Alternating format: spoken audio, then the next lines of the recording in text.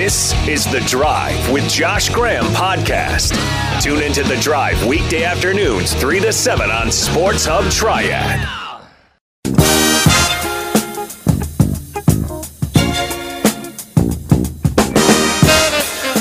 Happy Football Friday to you and yours. However and wherever you're tuning in, it's appreciated. The two most important games around here this weekend will be played in Raleigh and in Tampa. So here's what I think is going to happen, starting with the Panthers. I think reality of who this team actually is will reveal itself against the Buccaneers. Because last week, to me, the more and more I think about it, rewatching it twice, 3 times, it seems like a mirage. You look at Joe Brady, his first game as Panthers OC, Matt Rule, his first game as Panthers head coach, Teddy Bridgewater making his first start with the Panthers. They scored 30 points. Panther fans feel like if they get a half yard, they're going to win that game. Everything seemed great, except for the fact they didn't win the game. But they were at home. The Vegas Raiders, they're not a playoff team. Teddy, he was only sacked 1 time. Vegas last year, 26th in the NFL in sacks. And now they have to go on the road, and they have to play in Florida at 1 o'clock in the afternoon in September. I think that was a big factor for Indianapolis and Jacksonville when they had that surprising loss. We were all scratching our heads, wondering what happened there. Well, Florida, 1 o'clock in September, it can really get you. Conditioning probably isn't as good this time of year as it usually is, with the inverted offseason and training camp being different as well. I do like Matt Rule's tempo and the way they ran practice, but still, you don't really know what it's like until you step into it, and Tampa has been practicing in it each and every day. Also, Tampa is a better team than I think they showed in New Orleans last week. Last week's game to me, the game in the Superdome, it struck me as being more about the Saints than it was the Buccaneers. Not every game has to mean something bigger and broader. Also, if a game does mean something, it doesn't have to mean something for both teams.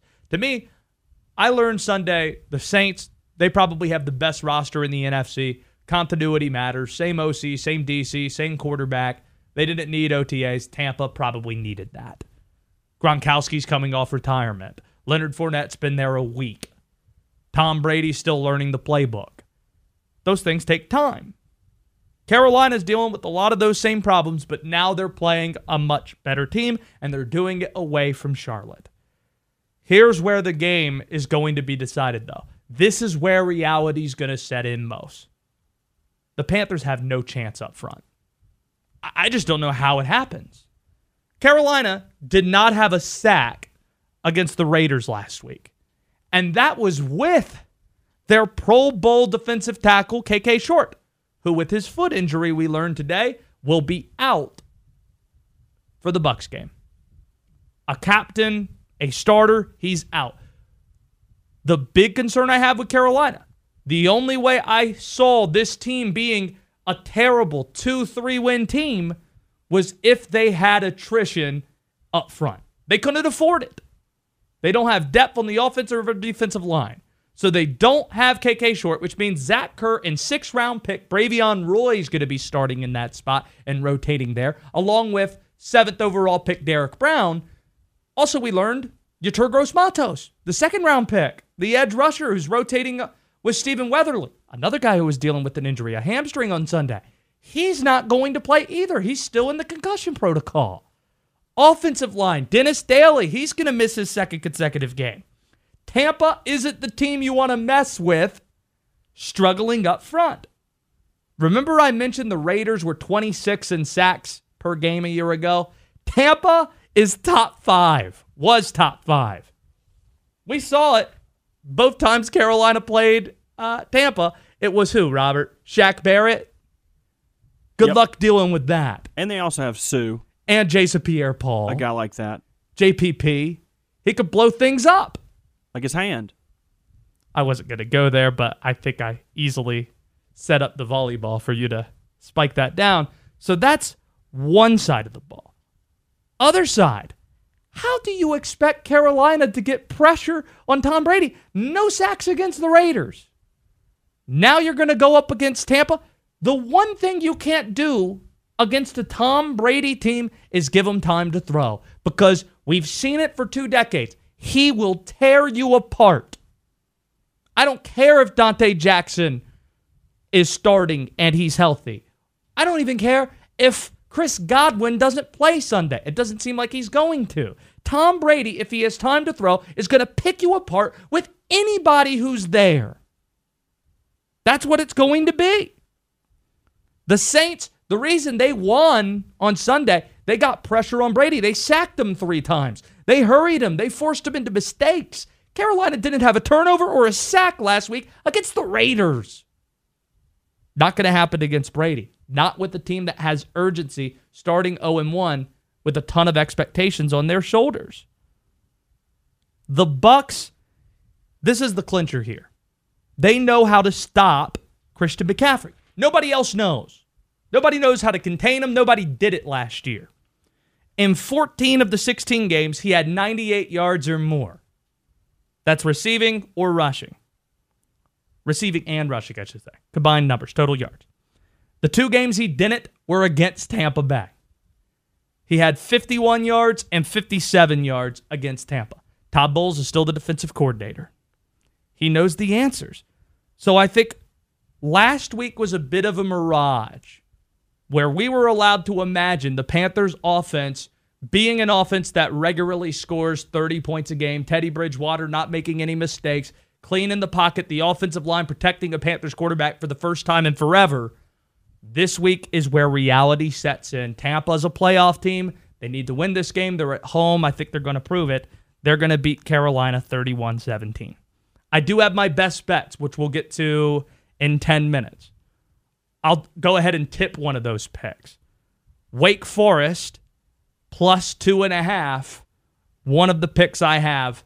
I think it's actually just plus 2 now at NC State. I think they're going to beat the Wolfpack because they're a better team and a more prepared team. Here's a key number for you. Wake's won 3 straight against NC State. You probably already knew that. You maybe even knew because we mentioned it earlier in the week. Wake hasn't beaten NC State 4 straight times since 1954. The ACC was created in 53. One of Wake's greatest alums, Arnold Palmer, turned pro in 1954. Wake Forest is coming off an 8-win season. That's twice as many wins as NC State had. They crushed the Pack last year. Wake Forest, this time they're the ones that have the first-round pick at defensive line, not NC State. I'm not convinced this O-line the Pack has can contain Boogie Basham.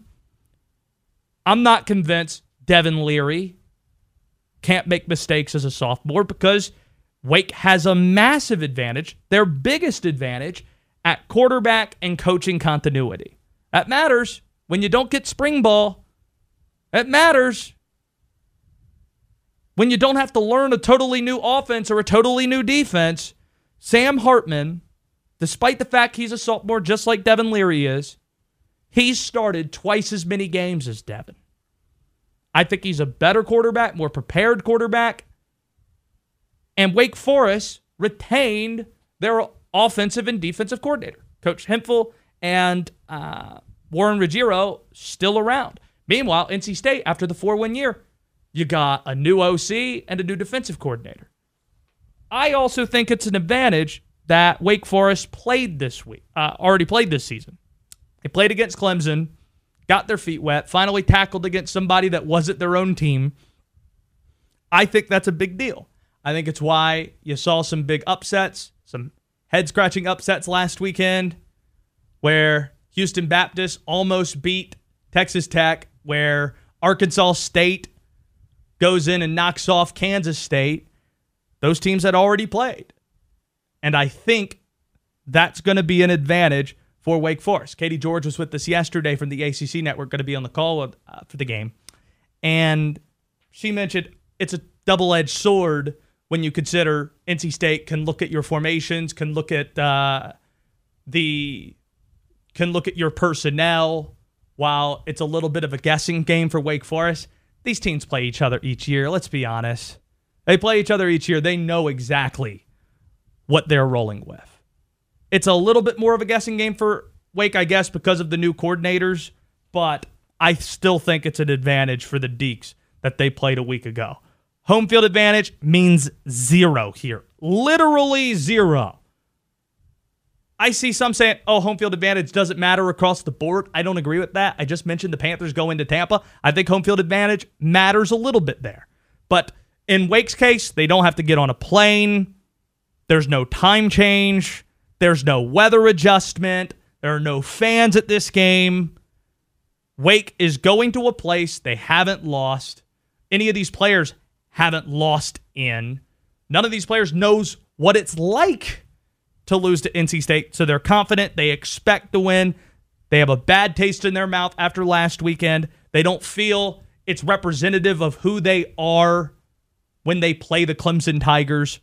I think I got an advantage at coach, at quarterback, and confidence, already playing in preparation. So I think Wake Forest wins the game outright. It's kind of crazy that they're a 2-point underdog here. But that's only one of my 5 bets. I've got 4 more to go because it's about time for my best bets. 4-1 last weekend, 6-2 to start the season. I'll share with you the rest of my picks for the weekend next on The Drive. Want to become a real sports fan? Leave it right here. It turns everyone it touches into raging psychotics. All things sports. Well, sometimes. On The Drive with Josh Graham.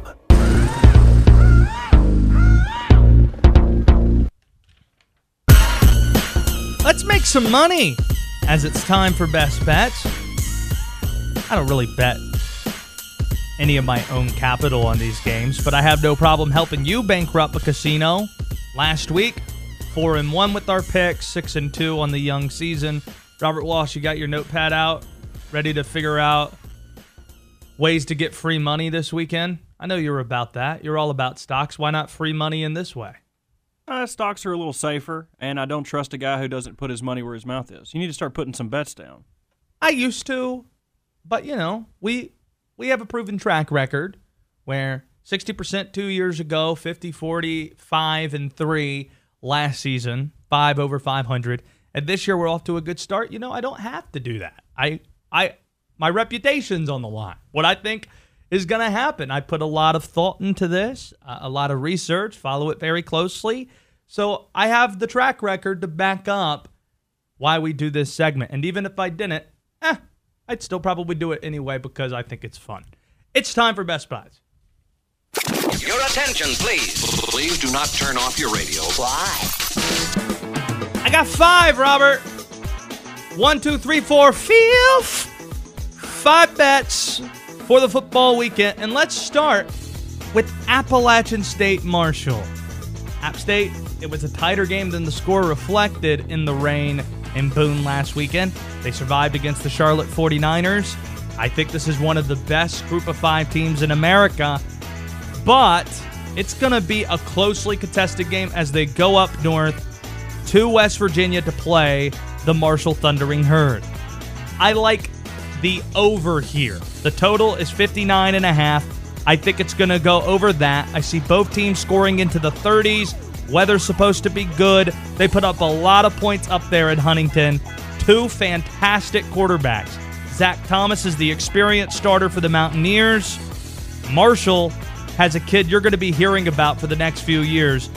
Redshirt freshman Grant Wells. He was throwing darts in the 50-point win against Eastern Kentucky in their opener a few weeks ago. I think this goes over 59.5. I wouldn't be stunned if Marshall pulls off the upset, but I like App State's defensive front 7 just a little bit more than Marshall's to think they get a stop when they need to at the end. Put some money on it. Georgia Tech plus 7.5 against UCF. Jeff Collins, man, he is a motivator. That guy has a lot of energy, and he's a great recruiter. He's all things Georgia Tech. We thought it would be a really long rebuild for the Yellow Jackets. I don't think they're going to be really competitive in ACC play, but I think UCF is a little overhyped here. now that they don't have Scott Frost recruits, we're seeing what Josh Heupel's all about, which is okay, just not ranked in the top 25 type of good. Ton of players opting out. UCF, on top of that, is just playing their first game of the year. I think that's an important thing. Georgia Tech, they played last week. They beat Florida State in Tallahassee, off to a really good start. I believe in Jeff Collins. And even though many of these players are still players recruited by Paul Johnson to run the triple option, not on defense, and they play tough defense. So 7.5, I like that I'm getting more than a touchdown here. I'm going to go with the Yellow Jackets to pull off the upset. Put some money on it. Wake Forest, plus 2.5. I've covered this game. I think I'm going to be at this game tomorrow night against NC State. I think they're better than the Pack. I think they're more prepared than the Pack. I like the continuity they have at quarterback and also on their coaching staff. Those are things you have to think about in the age of COVID that really we've probably overvalued in the past. The Demon Deacons win this game outright, but I like the fact I'm getting points anyway. In fact, it's not 2.5 anymore. It's down in some places to 1.5, but most places I see at this moment is 2. So I'll lower it to 2 points. Wake Forest plus 2 in Raleigh. Put some money on it. To the NFL. The Washington football team is getting 7 at the Arizona Cardinals. There is a lot that you're going to see in week 1 that looks really strange and is going to look even stranger when we examine it by the end of the year. I think Arizona beating San Francisco was the more surprising result. The only game that might be more surprising than that is Washington beating Philadelphia. I think in terms of yards per play, it's the lowest any team's ever had in NFL history to actually win. Washington pulling it off, coming back from 17 down against Philadelphia. That's the definition of an aberration. I do like Washington's defense, though. Usually I'd be concerned about going multiple time zones, but it's a bigger concern going west to east than east to west. 7 points is a lot here. I think Washington could pull off the upset because I'm getting an advantage at coaching with Ron Rivera over Cliff Kingsbury. This defense is legit. I think it could really disrupt a lot of what Kyler tries to do. If Washington loses, it will be by either a touchdown or less. So I think this is a pretty good bet here. Give me the Washington football team on the road in Phoenix. Put some money on it. And lastly, Eagles, Rams. It was a pick'em. Now it's Eagles -1. The fact that this is close to a pick'em, I'm going to take the Eagles all day. They're going to get some dudes back in the front, in the trenches. They're getting Miles Sanders back. He's expected to play. The Eagles should have won last week. The Rams, they are going west to east. 1 o'clock game in Philadelphia. They played in the night game on Sunday, too. This has Eagles written all over it. A lot of urgency. They need to win. I think they're the best team in the NFC East. Carson Wentz, I get an advantage at quarterback. They're going to win this game at home against the Rams and get in the win column for the first time this year. Put some money on it. To recap the picks, Marshall App State over 59.5. Georgia Tech plus 7 in the hook at home against UCF. Wake Forest plus 2 in Raleigh against the Pack. Washington football team plus a touchdown in Arizona. And the Eagles -1 against the LA Rams. Put some money on it. 4-1 last week. Robert, which of those picks do you like the most? Which one was I most convincing about? Probably Wake Forest, I would say. But for me, that Eagles game is just a little sketchy to me, that offensive line, despite getting Lane Johnson back. 1 point, that's a lot. Right. I think anytime you're talking about an underdog in a game, or anytime you're talking about the NFL, there's always generally a matchup that scares you. And the one thing is the fact that Carson Wentz got sacked, 7 times last week? 8, yeah. And it's going to be Aaron Donald on that front. That is something that scares me. But that's why you got to value quarterback play. You got to value coaching. I think, and urgency matters as well when you're 0-1. I still like the Eagles to win it, and I like the line that I'm getting here. Just don't overreact to the first week. Think about it how you would have thought about it a week ago. Eagles at home to the Rams. I think that would have been a 3.5, 4.5 point spread. So I think I'm getting good value there. Ryan McGee is going to join us in a little less than 10 minutes from ESPN, one of our favorites on college football. How about the Cleveland Browns last night? Did you find yourself more impressed with the talent Cleveland has, or Joe Burrow, his willingness to keep pushing forward, how tough he is, throwing it 60-plus times, and keeping the Bengals in the game till the very end? Yeah, definitely more impressed with Joe Burrow because that Bengals defense is doo-doo water, as you like to say. They're not good. And I think you say doo-doo water. I don't know if I do. I promise you I do not say doo-doo water. But oh, wow. Either way, I digress. That Bengals defense, I mean, you could run for 100 yards facing that Bengals defense. So definitely more impressed with Joe Burrow. Here's my takeaway from the game. If the Browns don't make the playoffs, it will only be one person's fault, and that's Baker Mayfield. They are loaded everywhere, Robert. Everywhere the Browns are loaded. Best 1-2 punch at running back in the NFL. Kareem Hunt was really good. We know what Nick Chubb's capable of. Wide receiver, you got Odell Beckham. You got Jarvis Landry. You bring in Austin Hooper at tight end. Is Njoku still around? He's on IR. Oh, he's on IR. Offensive line. You bring in Conklin. You draft Tristan Wirfs. That's just offense. Defensively, D-line, I like Sheldon Richardson ripping Joe Burrow to the field like he's a rag doll. Myles Garrett, the strip sack fumble. Denzel Ward in the secondary. They're loaded everywhere. The quarterback, like it or not, you get more credit than you deserve when you win, and you get more blame than you probably deserve when you lose. Baker has no problem doing the magazine covers and being in all the commercials and all of that. If they don't get to the playoffs, it's going to be on him. He's the quarterback. He's the number one pick. I thought he was really good last night. 2 touchdowns. He had that one pick he probably would like to have back, but he was at 70% completion.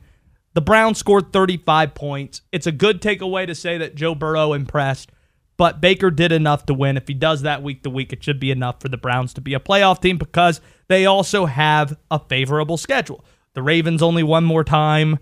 They don't have the Chiefs. They don't have the Patriots. The NFC opponent they face, the NFC division that is that they face, the NFC East. So they're going to be going up against the worst division in the NFC, maybe the worst in the NFL. Hey, we got Washington twice. Got to go up against the Giants twice. The Cowboys twice. The Eagles, who knows how banged up they'll be by the time they face off. Or should be they play them one time apiece, all those teams. That's a pretty favorable schedule. So if they don't get to the playoffs, I think the person that's going to be blamed most, and in this case, I think rightfully so, because of how well supported he is, now they have a new coach even, is Baker Mayfield. I think it'll be warranted this year. ESPN's Ryan McGee will tell you and I the best college football and minor league baseball stories you've ever heard. Next on The Drive. All right, let's go. Oh, I'm so excited. And 3, 2, 1, go. The Drive with Josh Graham on Sports Hub Triad.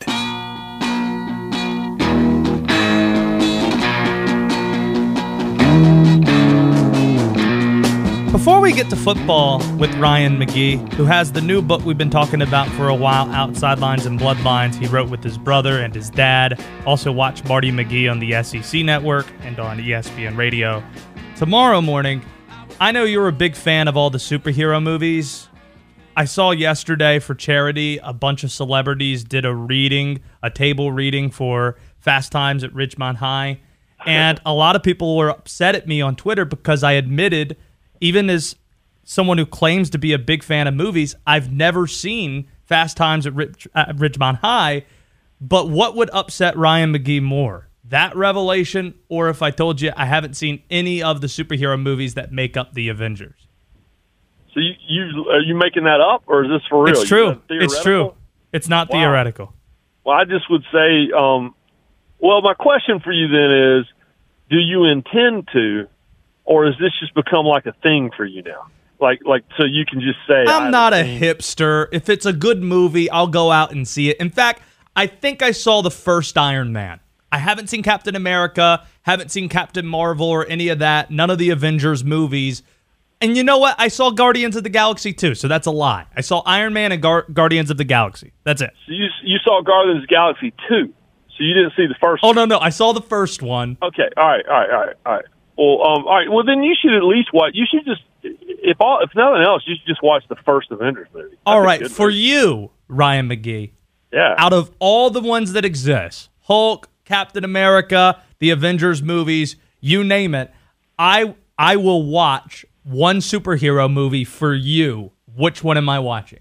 No, watch the first Avengers because honestly, it's 10 years worth of movies that are so. I mean, no one's ever done it like this. They're so woven together that if you just jump directly into like the last two, Infinity War and Endgame, you'll know what's going on, kinda.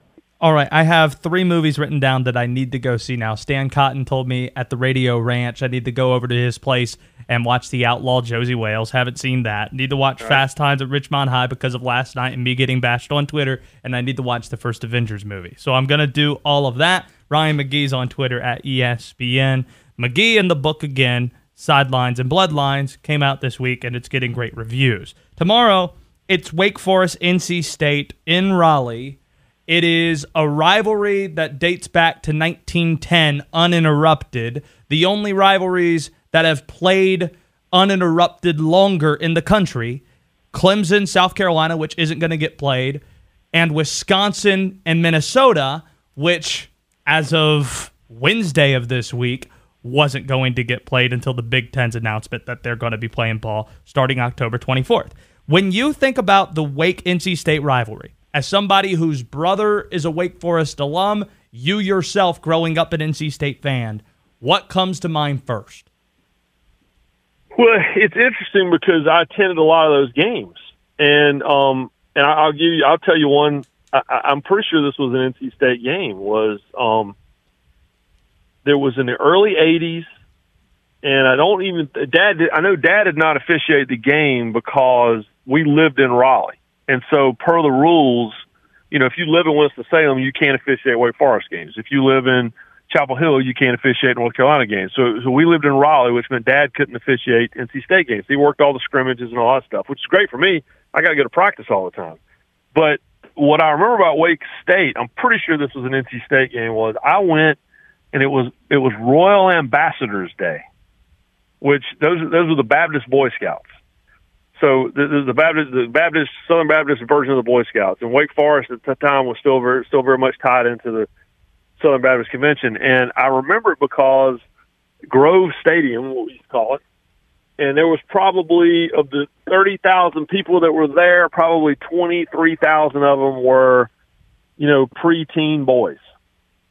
And Tanya Tucker sang the national anthem, and she had on a pair of yellow blue jeans that it's impossible for me to describe without being fired. And I have always talked about that game because I felt like she turned probably 20,000 preteen boys into men like immediately. and I've always told that story, and it's funny. It's so like, I guarantee you right now in the car in Winston-Salem, there are several dozen dudes going, "Oh man, I was there." Because to this day, if I ever bring that up at my grandfather's funeral, I was sitting and talking with the pastor about his eulogy, and we just started talking about football. And he goes, "I've been a gamer forever." He goes, "I used to take the RAs to Wake Forest." I go, "Man," I said, "I went to an RA day," and he interrupted me. He said, "Tanya Tucker had on those yellow blue jeans." So that's the best NC State Wake story I've got. Ryan McGee with us here. I don't want to put a damper on things because it is Friday afternoon, but here in sports media, it is a tight-knit community. It's a tight-knit fraternity. And earlier this week, we learned that there were layoffs at the Winston-Salem Journal and also at the Greensboro News and Record. A handful of sports writers who are really good not working this week, including Wake Forest beat writer Connor O'Neill, who's a good friend of mine. And somebody I respect so much, and I know you do too, in Ed Harden, who's been writing for the Greensboro News and Record since, I think, 88 and been a columnist since 1997. What was your reaction to what happened in the Triad this week? It was terrible. And it was unfortunately indicative of just this is what's happening everywhere with newspapers. And it's a little scary, to be honest with you. It's not just a sports thing. It's a local media keeping everything in check thing, and it frightens me going forward. And I'm holding a copy of the Charlotte Observer right here, and it is super thin, like it is, and it costs $2. And so that business is struggling. But everybody there I respect so much, and I've always appreciated the fact that those papers continue to work so hard to cover things locally. And now, obviously, the parent companies of those papers have decided that's not a priority. And I tweeted this yesterday, and I mean it. I don't care what the spreadsheet says. If someone who's running a newspaper believes that their paper is better off without Ed Harden, they don't give a damn about newspapers. Because he's my favorite sports writer. And I'm not just saying that because he's my friend, but I'm saying that because I read him for a decade and a half before I even knew him. And so, anyone who thinks that the industry is better off without Ed Harden, just because a bean counter didn't like the way that the beans were counted up, to hell with you. I don't have time for you. I don't have time for your decision-making skills. I don't have time as a journalist, I just don't get it. And Ed Harden is not just, he wins the North Carolina Sports Writer of the Year award every single year. I see him right there in Winston-Salem at the National Sports Media Association Awards, which sometimes I have the honor of hosting. And it's not just about being the best columnist in North Carolina. He's one of the best, period. And no matter where you travel, you hear that. And so it was an honor and a gift for the people of the Triad to have him in that paper every single day, and to rob people of that is it's nothing short of a crime. Ryan McGee of ESPN. Support his book, Sidelines and Bloodlines. I look forward to getting a copy and reading about it sometime soon, but let's end things on a high note. Since I know you're such a great storyteller, we get a minor league baseball story out of you. We're just continuing to mine you for these stories, so that way we can give them back to you for a book you're going to do sometime down the line. I think this week, or maybe the week before, would have been the end of the minor league baseball season if it had happened. But, let's go back. Let's turn the clock back to the mid-'90s, your summer, in Asheville with the Tourist. What are you thinking about right now? What's on your mind?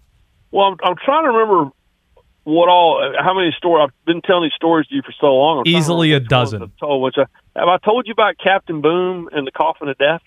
No, you have not. Okay, all right. So, so the deal is you have the kind of the goofy promotional acts kind of come in during the week. The guys that acted like the Blues Brothers, and back then Max Patkin, the Clown Prince of Baseball, and I think I told you about the circuit rider who'd come in on Sundays and read scripture.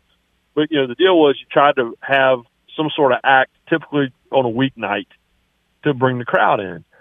And we had a calendar with everybody on it. Well, our boss, Ron McGee, comes in and gives great news. I got Captain Boom coming in. He's going to come in on for the day game on Sunday.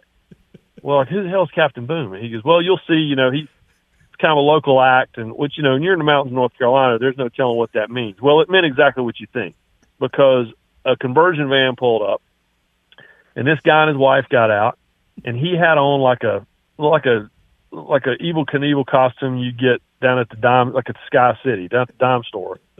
And his family, and when I say his family, I'm talking about like 3 or 4 kids from ages like 14 to like 5. And he proceeds to go out to second base and lay down on the ground, and they built a coffin around him that was made of like we call it gator board, like fiberglass construction stuff. And it looked like a coffin. It was gray and everything. And they packed that thing full of dynamite. And we're all like, what the hell is going on? And sure enough, like, his wife does the whole thing where she like had the big thing look like it came like the Wile E. Coyote had it, like pushed the thing down, and there was this pause, and sure enough, there was an explosion at second base, and it blew that fiberglass stuff all over the stadium, like all over the field, and Captain Boone just laid there. And I thought, well, this is it. This was a great season, but we just killed this guy, so we're done. And what had happened was the concussion of it had stunned him. And his family, clearly they knew the drill. They all went running out there and started shaking him. And one of them poured a bottle of water in his face, and he sat up. And then he left, like stunned, like they had to help him off the field. And then we had to clean up the fiberglass. But Captain Boom in the coffin of death, the score was Captain Boom 1, Death 0. I love minor league baseball. I miss it so much. But we could get a small piece of it on Marty and McGee in the morning tomorrow, SEC Network, as you wear a minor league baseball cap. That is Ryan McGee of ESPN. Sidelines and Bloodlines is the book. You can order it now and be sure to do so. Support the people who support us. Ryan, it's good to have you on. We'll talk soon. Thanks, man. So that's Ryan McGee. The Carolina Panthers, they are big underdogs in Tampa this weekend, and quite frankly, they should be. However, if they were to do these three things, I think they could pull off the shocker. These three things need to happen in order for them to pull off the upset. I'll tell you what they are next on The Drive. Here's your mic check. Check, mic check. Test, check, check. You're on The Drive with Josh Graham. I can't believe you actually think I hate Tom Hanks. Nobody hates Tom Hanks. But man, kind of like questioning Beyonce. If you ever do it, there's a hive of people that are just going to come after you. I said that Tom Hanks hadn't done a good movie like in 15 to 20 years. And then people get really upset, and I ask them to name a great movie, and the best they have for me is Toy Story 3 or 4. They both slap. Yeah, so it's the third and fourth iteration of a series, the best that Tom Hanks has done. And again, maybe my standard's too high for Tom Hanks, right? Where you have from 92 to 2001, every single movie he did was an absolute American classic. That hasn't happened really over the last 15 years. It's just like, if you're a big enough star, we just assume that your IMDb all the time is the greatest thing. Go and look at Julia Roberts' IMDb, for example. I watched My Best Friend's Wedding for the first time earlier this week. Looked at the IMDb, not as impressive as you would think. You got some hits. I mean, you got Pretty Woman. You got Aaron Brockovich. You got My Best Friend's Wedding. But then there are a lot of movies I don't remember or were just absolute duds. And there have been a number of those for Hanks over the last 15 years. Anyway, the reason we're talking about Hanks, I got my top 10 list here. My top 10 Toms. It's in honor of Tom Brady, not Tom Hanks. The Panthers are facing Brady on Sunday. It's the first time the Panthers have faced Tom since 2017. Let's dive into the list, my top 10 Toms.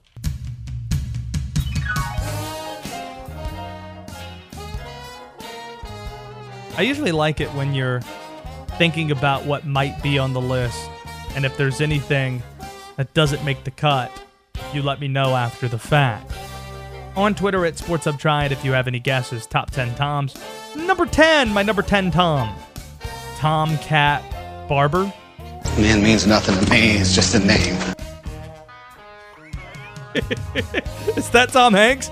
You got a lot of Tom Hanks. This top 10 list. No. Oh, good. That's great. Can you name these movies? Do you know what movie that's from? Can you hear it? Can I play it one more time? Man means nothing to me. It's just a name. A name doesn't mean nothing to me. It's just a name. I don't know. Saving Private Ryan. Oh! Gosh, I should have known that. Number 9, top 10 Toms. Tommy Roy. Because there's no crying in baseball. There's no crying in baseball! Yeah, we all know what that one is. Tommy Roy. A great movie in its own right. Woof. Do you like Tommy Roy more than Black Sheep, or No. do you have difficulty differentiating the two? I think Tommy Boy is way better than Black Sheep. Tommy Roy and Leaky Black Sheep, great movies with Chris Farley in it. That's a league of their own, by the way. Number 8, top 10 Toms. Ian Thomas. We're the ones who are acting suspicious and paranoid. We're the lunatics! Us! It's not them!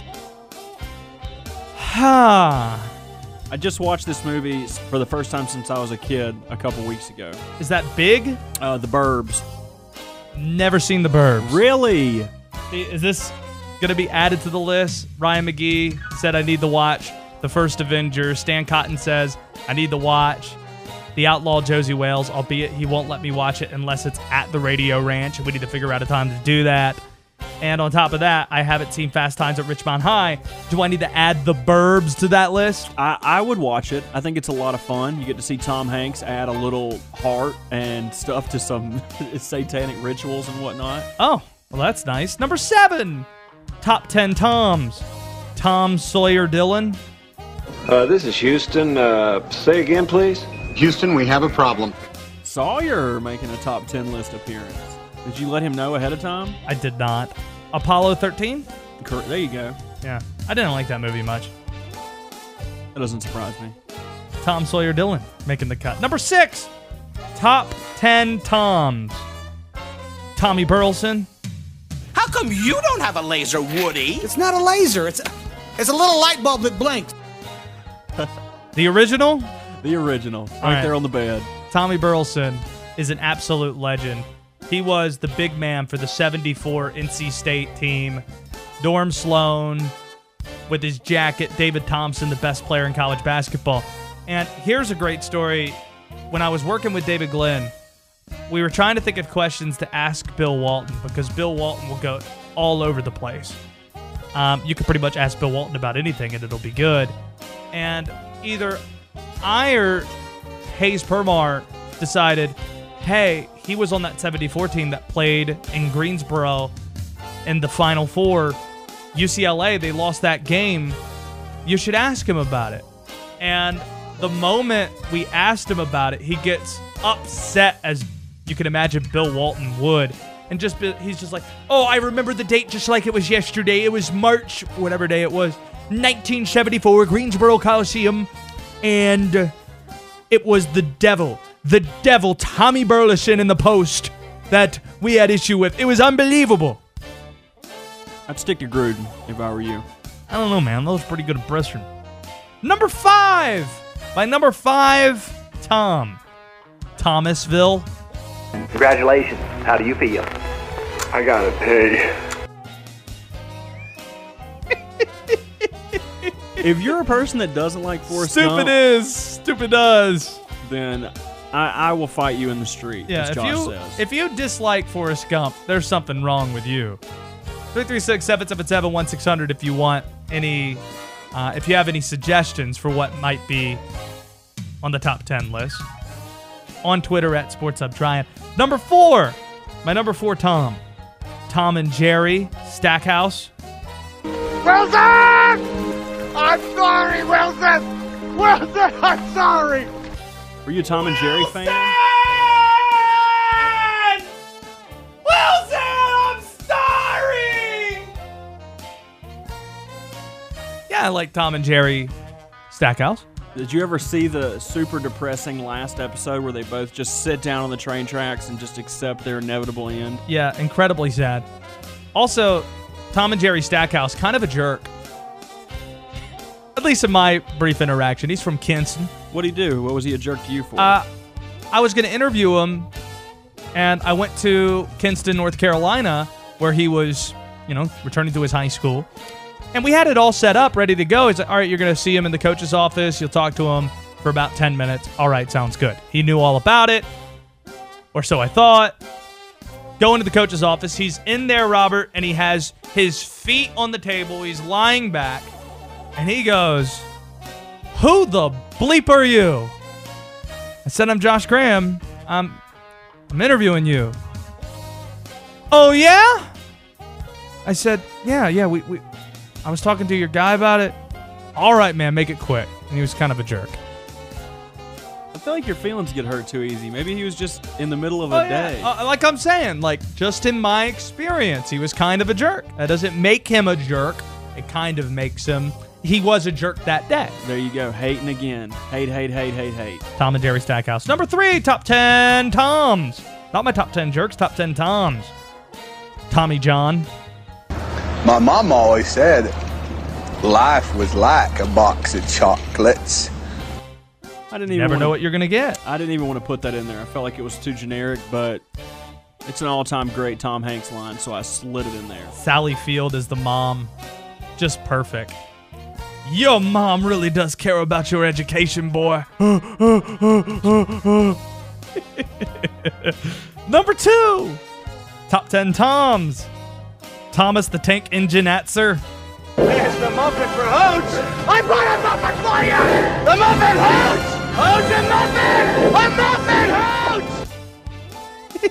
I love Turner and Hooch, but you love Thomas the Tank Engine. Atzer. There you go, Thomas the Tank Engine Atzer. Thomas the Tank Engine Atzer. I love those NC State teams in the mid-2000s. I can tell you the entire lineup. It was Hasty White, Ben McCauley, number 34 in the post. Dennis Horner. He was shooting it from the outside. Good stretch 4. Who else was on that team? Gavin Grant was on that team. Brandon Costner on that team. But yeah, Engine Atzer. He was the point guard, man. Getting it done. I have no idea where Engine Atzer's from. You want to take a guess where Engine Atzer's from? And you don't know yet? I'm just guessing in the dark? Yeah. I'll say he is from Serbia. He's from Istanbul, Turkey. Oh, that was close. Where are we at? Number 1. Number 1, top 10 Toms. Tom Hanks Aaron. All my life, I've been waiting for someone, and when I find her, she's a fish. Nobody said love's perfect. Another classic. Have you seen? Do you know what that's from? I have no idea what that is. Splash. I haven't seen Splash. It is literally a fish out of water comedy where Tom Hanks falls in love with a woman who is also a fish. Isn't that the plot of Little Mermaid? I mean, it's kind of Little Mermaid, kind of. I can't think of the other movie. I mean, it's kind of in the style. Yeah. She can talk. Daniel writes in, how does Tom Richard Petty not make the cut? That would have been pretty good. There were a number of ones on the outside looking in. Tom Terrific Seaver, Tom Thibodeau, Tom Landry, Tom Crean, Tom Glavin, a Tomahawk Dunk, Zach Tom, who plays for Wake Forest, Tamba Ali. Remember Tamba Ali? I do. He didn't play a lot, but he got hurt a lot too. That's right. So, a really fun top 10 list this week. Also, Tom Ford Field was on the outside looking in. Continue to send in your guesses or your submission now that the list is officially done on Twitter at SportsHubTriad. With the Panthers, I think a lot of what we saw last Sunday was a mirage, and there was some that was reality. I'll tell you what we should expect to see carry over in Tampa next on The Drive. Make some noise, let's go! You're on The Drive with Josh Graham on Sports Hub Triad.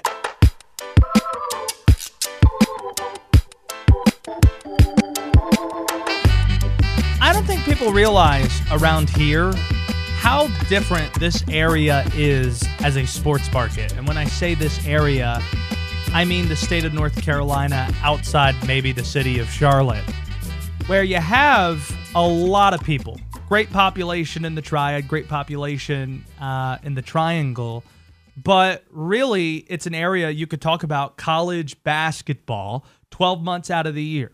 There aren't many places you could say that, and at the places you could say that, they're not nearly as dense in population as this area is. So it's a really different market, and I love it because we can have guys like Brendan Marks on, who covers Tar Heel football as of right now for The Athletic, but basketball is your primary. You were brought in for The Athletic to cover Tar Heel basketball and Duke basketball, so I want to do just that because this week we know a start date for college basketball. It's going to be November 25th. The NCAA Division I Council met and announced that a few days ago, so everybody's scrambling.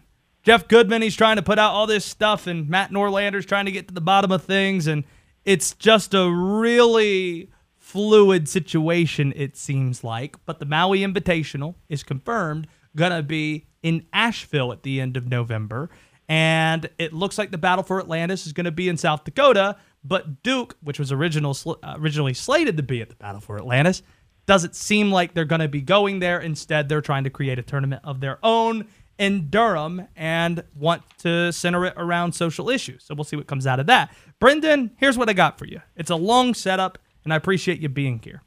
What do you think the non-conference portion of the calendar is going to look like for college basketball? It is going to be basketball fans' heaven. So I'm absolutely going to be in paradise because the month of December is going to be so tightly packed with games because from that window, from November 25th, sort of Thanksgiving break when most students will be gone from colleges and they'll be back home until the start of the spring semester, in that 5 or so weeks roughly, you're going to see the bulk of the non-conference schedule being played. And so it all has to be jammed in. So, some of the things we're talking about, some of the things we're seeing, we are going to see these MTEs, these multi-team events. We're going to see those at places that you were describing. We're going to see it in Asheville. We're going to see it in South Dakota. We are going to see these on-campus tournaments as well. We're going to see situations where a Duke, a Louisville, other colleges are able to bring other programs to their campus, let them use their facilities, and knock out a number of non-conference games all in one bout rather than trying to figure out one-offs respectively. So I do think it's going to be a little bit of a patchwork quilt between what we see. It's going to be a bunch of different models for different schools.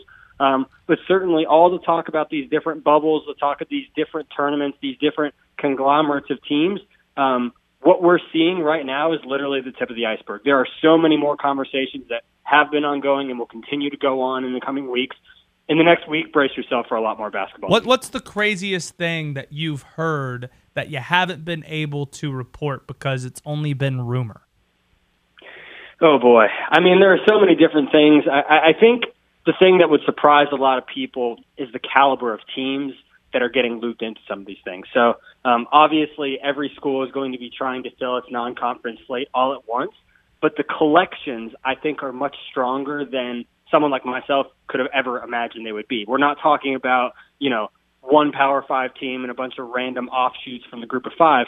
We're talking about legitimate multiple top 10, top 15, top 25 programs all going to a single venue or a single campus, that is, and all of them playing each other all at once. So I actually think that there's a very strong possibility that the non-conference hoop schedule this year, out of necessity, is going to be better than it is most years because everybody's trying to prove they belong. You got fewer games to do it with, and you're going to try and knock it all at once. So I really think it's going to be a great thing for fans. I think it's going to be a great thing for basketball. It's going to be a great test for these teams. Yeah, and we'll see if Greensboro's involved in that at all. I know, based on the reporting I saw by the News and Record earlier this week, that they're at least reaching out to the ACC, seeing if there's interest in hosting non-conference games or having a bubble even for some conference games if need be at that point. Follow Brendan on Twitter, by the way, if you haven't already, at Brendan R. Marks. Read his stuff at The Athletic Carolinas. Based on what you've been hearing from off-season workouts, I've been getting texts from people saying that some of these freshmen at Carolina, they look really good and all these things. I'm not sure if you should place much value on what's being said when you're going head-to-head in off-season workouts, let alone during a pandemic. But what are you hearing in terms of freshmen going into Durham and into Chapel Hill, guys who might be turning heads already? Absolutely. So I think, the guy in Durham who I've probably heard the most about so far is DJ Stewart. About a 6'3" shooting guard, comes out of Chicago, winning program.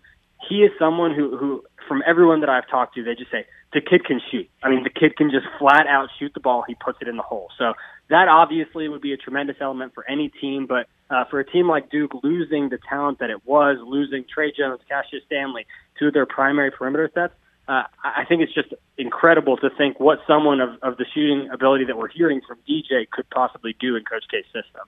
And then if we go to Chapel Hill on the other side, there are actually two guys who have been mentioned to me a couple of times, and one of them I don't think will surprise people, and that's Day'Ron Sharp. I have heard from a number of people that he is just as impressive a physical specimen as you could ask for. He's just a huge person, and because of that, he has this natural rebounding instinct. People really don't know how other teams are going to move him off the block once we get into the bulk of the season. And the other guy who I've heard a lot about coming out of UNC, and I'm not surprised about this because I got to see him play personally and was very impressed back in February, is R.J. Davis. Not one of the 5-star recruits for UNC, but multiple people close to and around the program have told me he is an elite scorer. He is somebody who just knows how to put the ball in the basket, similarly to DJ at Duke, but definitely less emphasis on the shooting and more just he's so crafty, he's so quick, he's so dynamic playing with the ball in his hands or off the ball. I don't think a lot of people thought this, but it sounds like R.J. Davis has a pretty decent chance to start for the Tar Heels. Would make for a super interesting backcourt there. A friend of mine even told me with R.J. that he's a guy who might be the Tar Heels' best perimeter shooter right now. If you're talking about three-point shooter, he might be the go-to guy. I don't know if that spells good things for the Tar Heels, but what do you think, or who do you think might be the best perimeter shooter on this roster? I don't think that the person who told you that is lying, Josh. I think there's a very legitimate chance that RJ, by the end of the year, does sort of emerge as that person. But there are a couple other names I would throw in that conversation, too. I would throw Kerwin Walton in that conversation. Was a late signee for the Tar Heels this spring, sort of on the fringes of the top 100, but everyone has told me that the guy is as serious about basketball as anyone that they've brought into the program this offseason. So they have really high hopes for him as a shooter. And then I don't think you can discount Caleb Love either. Him and RJ, they're both going to have the ball in their hands so often. I think they're going to present this really interesting problem for teams because any one of them could bring the ball up the court and the other one can go and play off guard. So I think that Caleb or RJ is probably the guy who ends up doing that. And I don't think that's necessarily a bad thing because, there was a reason that this recruiting class was hyped up to be what it is. Now we're going to get to see what they can actually do. It's Brendan Marks with us here from The Athletic. So let's transition things to football. Charlotte not going to play North Carolina this weekend. They had one positive, and then with contact tracing, lost their entire O-line. So North Carolina, they're looking to schedule a game for next weekend, even though Bubba Cunningham in a video produced by Tar Heel Athletics said there was one program that said, hey, we'll play you 2 days from now. We'll get in tomorrow. We'll play you on Saturday. Sounds a lot like that might be Army, but I don't want to speculate. But anyway, looking at next weekend, you've probably had a chance to look at all the teams who might be available. One of those being a team that plays tonight with Campbell going head-to-head with Coastal Carolina, the Roosters going into Lawrence to take down the Jayhawks last weekend for the second consecutive year. Who do you like as a fit, potentially, for the Tar Heels next weekend? Yeah, you mentioned Coastal Carolina, and to me, just out of all the options, if you are looking at September 26th as your date to fill a game in as the non-conference slate, Coastal Carolina makes the most sense. They make the most sense geographically. They make the most sense in terms of readily available. I just think that's a really nice match made in heaven, but whether you can actually make that happen is a completely different story. The one option that I haven't heard a lot of, and I don't think should be discounted entirely just because this is 2020 and nothing should be discounted entirely, is the fact that UNC does have a later bye week. I believe it's right before the start of the basketball season in the middle late of November. So I wouldn't completely discount that date as a potential spot for UNC to add another game.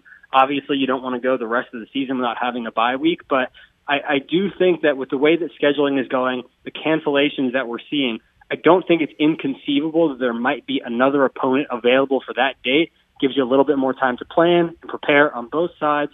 So I think that if it were not to be Coastal Carolina next weekend, I might start looking down the line and see what we could do towards November. Is there a movie that Brendan Marks gets shamed for that he hasn't seen before? Because I'm getting all throughout the day, oh, you haven't seen Fast Times at Richmond High? I haven't seen it before. Stan Cotton told me I need to watch Outlaw Josie Wales earlier in the show today. Ryan McGee said I needed to watch the first Avengers movie. Haven't seen that. Haven't seen The Burbs. Robert said I needed to watch that with Tom Hanks. And then a caller last segment said I need to watch Midnight Run with Robert De Niro. Apparently that's a really funny movie. All right. What's a movie that Brendan Marks has been chastised for not seeing? This is incredibly embarrassing because I feel like every single person in the world has seen this. I've actually never seen Titanic. I've seen all the memes. I've seen all the videos. I've seen all the wannabe, the do-overs. I've never actually seen the movie. Is it too long? Is that it? It's just too long? It's long, and as I'm saying this, my girlfriend is staring admonishingly at me because she's asked me to watch it before. It's not like I haven't had the opportunity. Right now, when you're done, right when you hang up the phone, she's staring at you. I don't know if she can hear me right now, but right now, it needs to happen. Titanic, paint me like one of your French girls, Brendan. Josh, you're not wrong. I need to see it, but that's definitely my most embarrassing one. And unfortunately, I'm not too much of a movie buff, so I'm sure I would draw a lot more ire than you do, which is a new thing. Okay, well, here's an idea. This could be great content. See, the Tar Heels See, I know you're free tomorrow. Like tomorrow, you were gonna cover North Carolina playing Charlotte. You're free. How about instead of live tweeting a football game like you were gonna do, how about you live tweet Titanic so we can all follow you covering something? That's an interesting idea, Josh. I'm not sure how well my engagement would be if I were to do that. I'm not sure that Titanic in the midst of a college football slate is really going to do it. You'd be surprised. I'm going to be more of a channel surfer tomorrow. Just throwing ideas out there. All right, Brendan Marks, thanks for doing this, buddy. It's good to hear from you. Absolutely. You too, and hope everyone's staying safe. Yeah. Likewise. On Twitter at Brendan R. Marks.